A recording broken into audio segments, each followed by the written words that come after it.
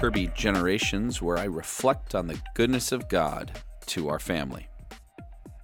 As I think about this morning, I'm reflecting on the fact of boys will always fight with one another. I know girls do too, but I grew up with 3 brothers, and I remember fighting with my brothers on a regular basis.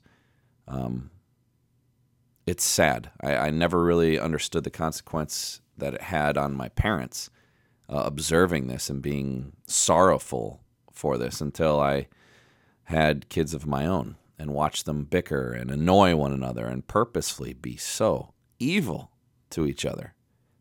It is frustrating. This morning, Jesse was shooting Amos with a gun, a little dart gun, and just kept shooting him. Amos finally took the dart and wouldn't give it back to him and was running away.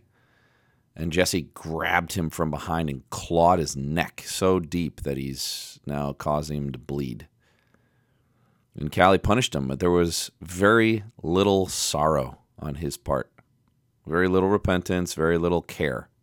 Just being dismissive, trying to justify, well, Amos did this. And it's unbelievable how we do not, we so quickly excuse evil. We're trying to justify ourselves. And so Callie and I talked, and just being grieved over it made Jesse shovel off the entire deck of about, I don't know, maybe a foot of snow. And then Callie sends me a video. And she wrote a little caption that said, "Look who's helping." And sure enough, in the video, I see Jesse shoveling snow off the deck. And you guessed it, Amos is right there, helping him. As a dad, even now, that brings me to tears. Because I often pray for my kids to have genuine love for one another, and you never see it as often as you want. But there are those hints.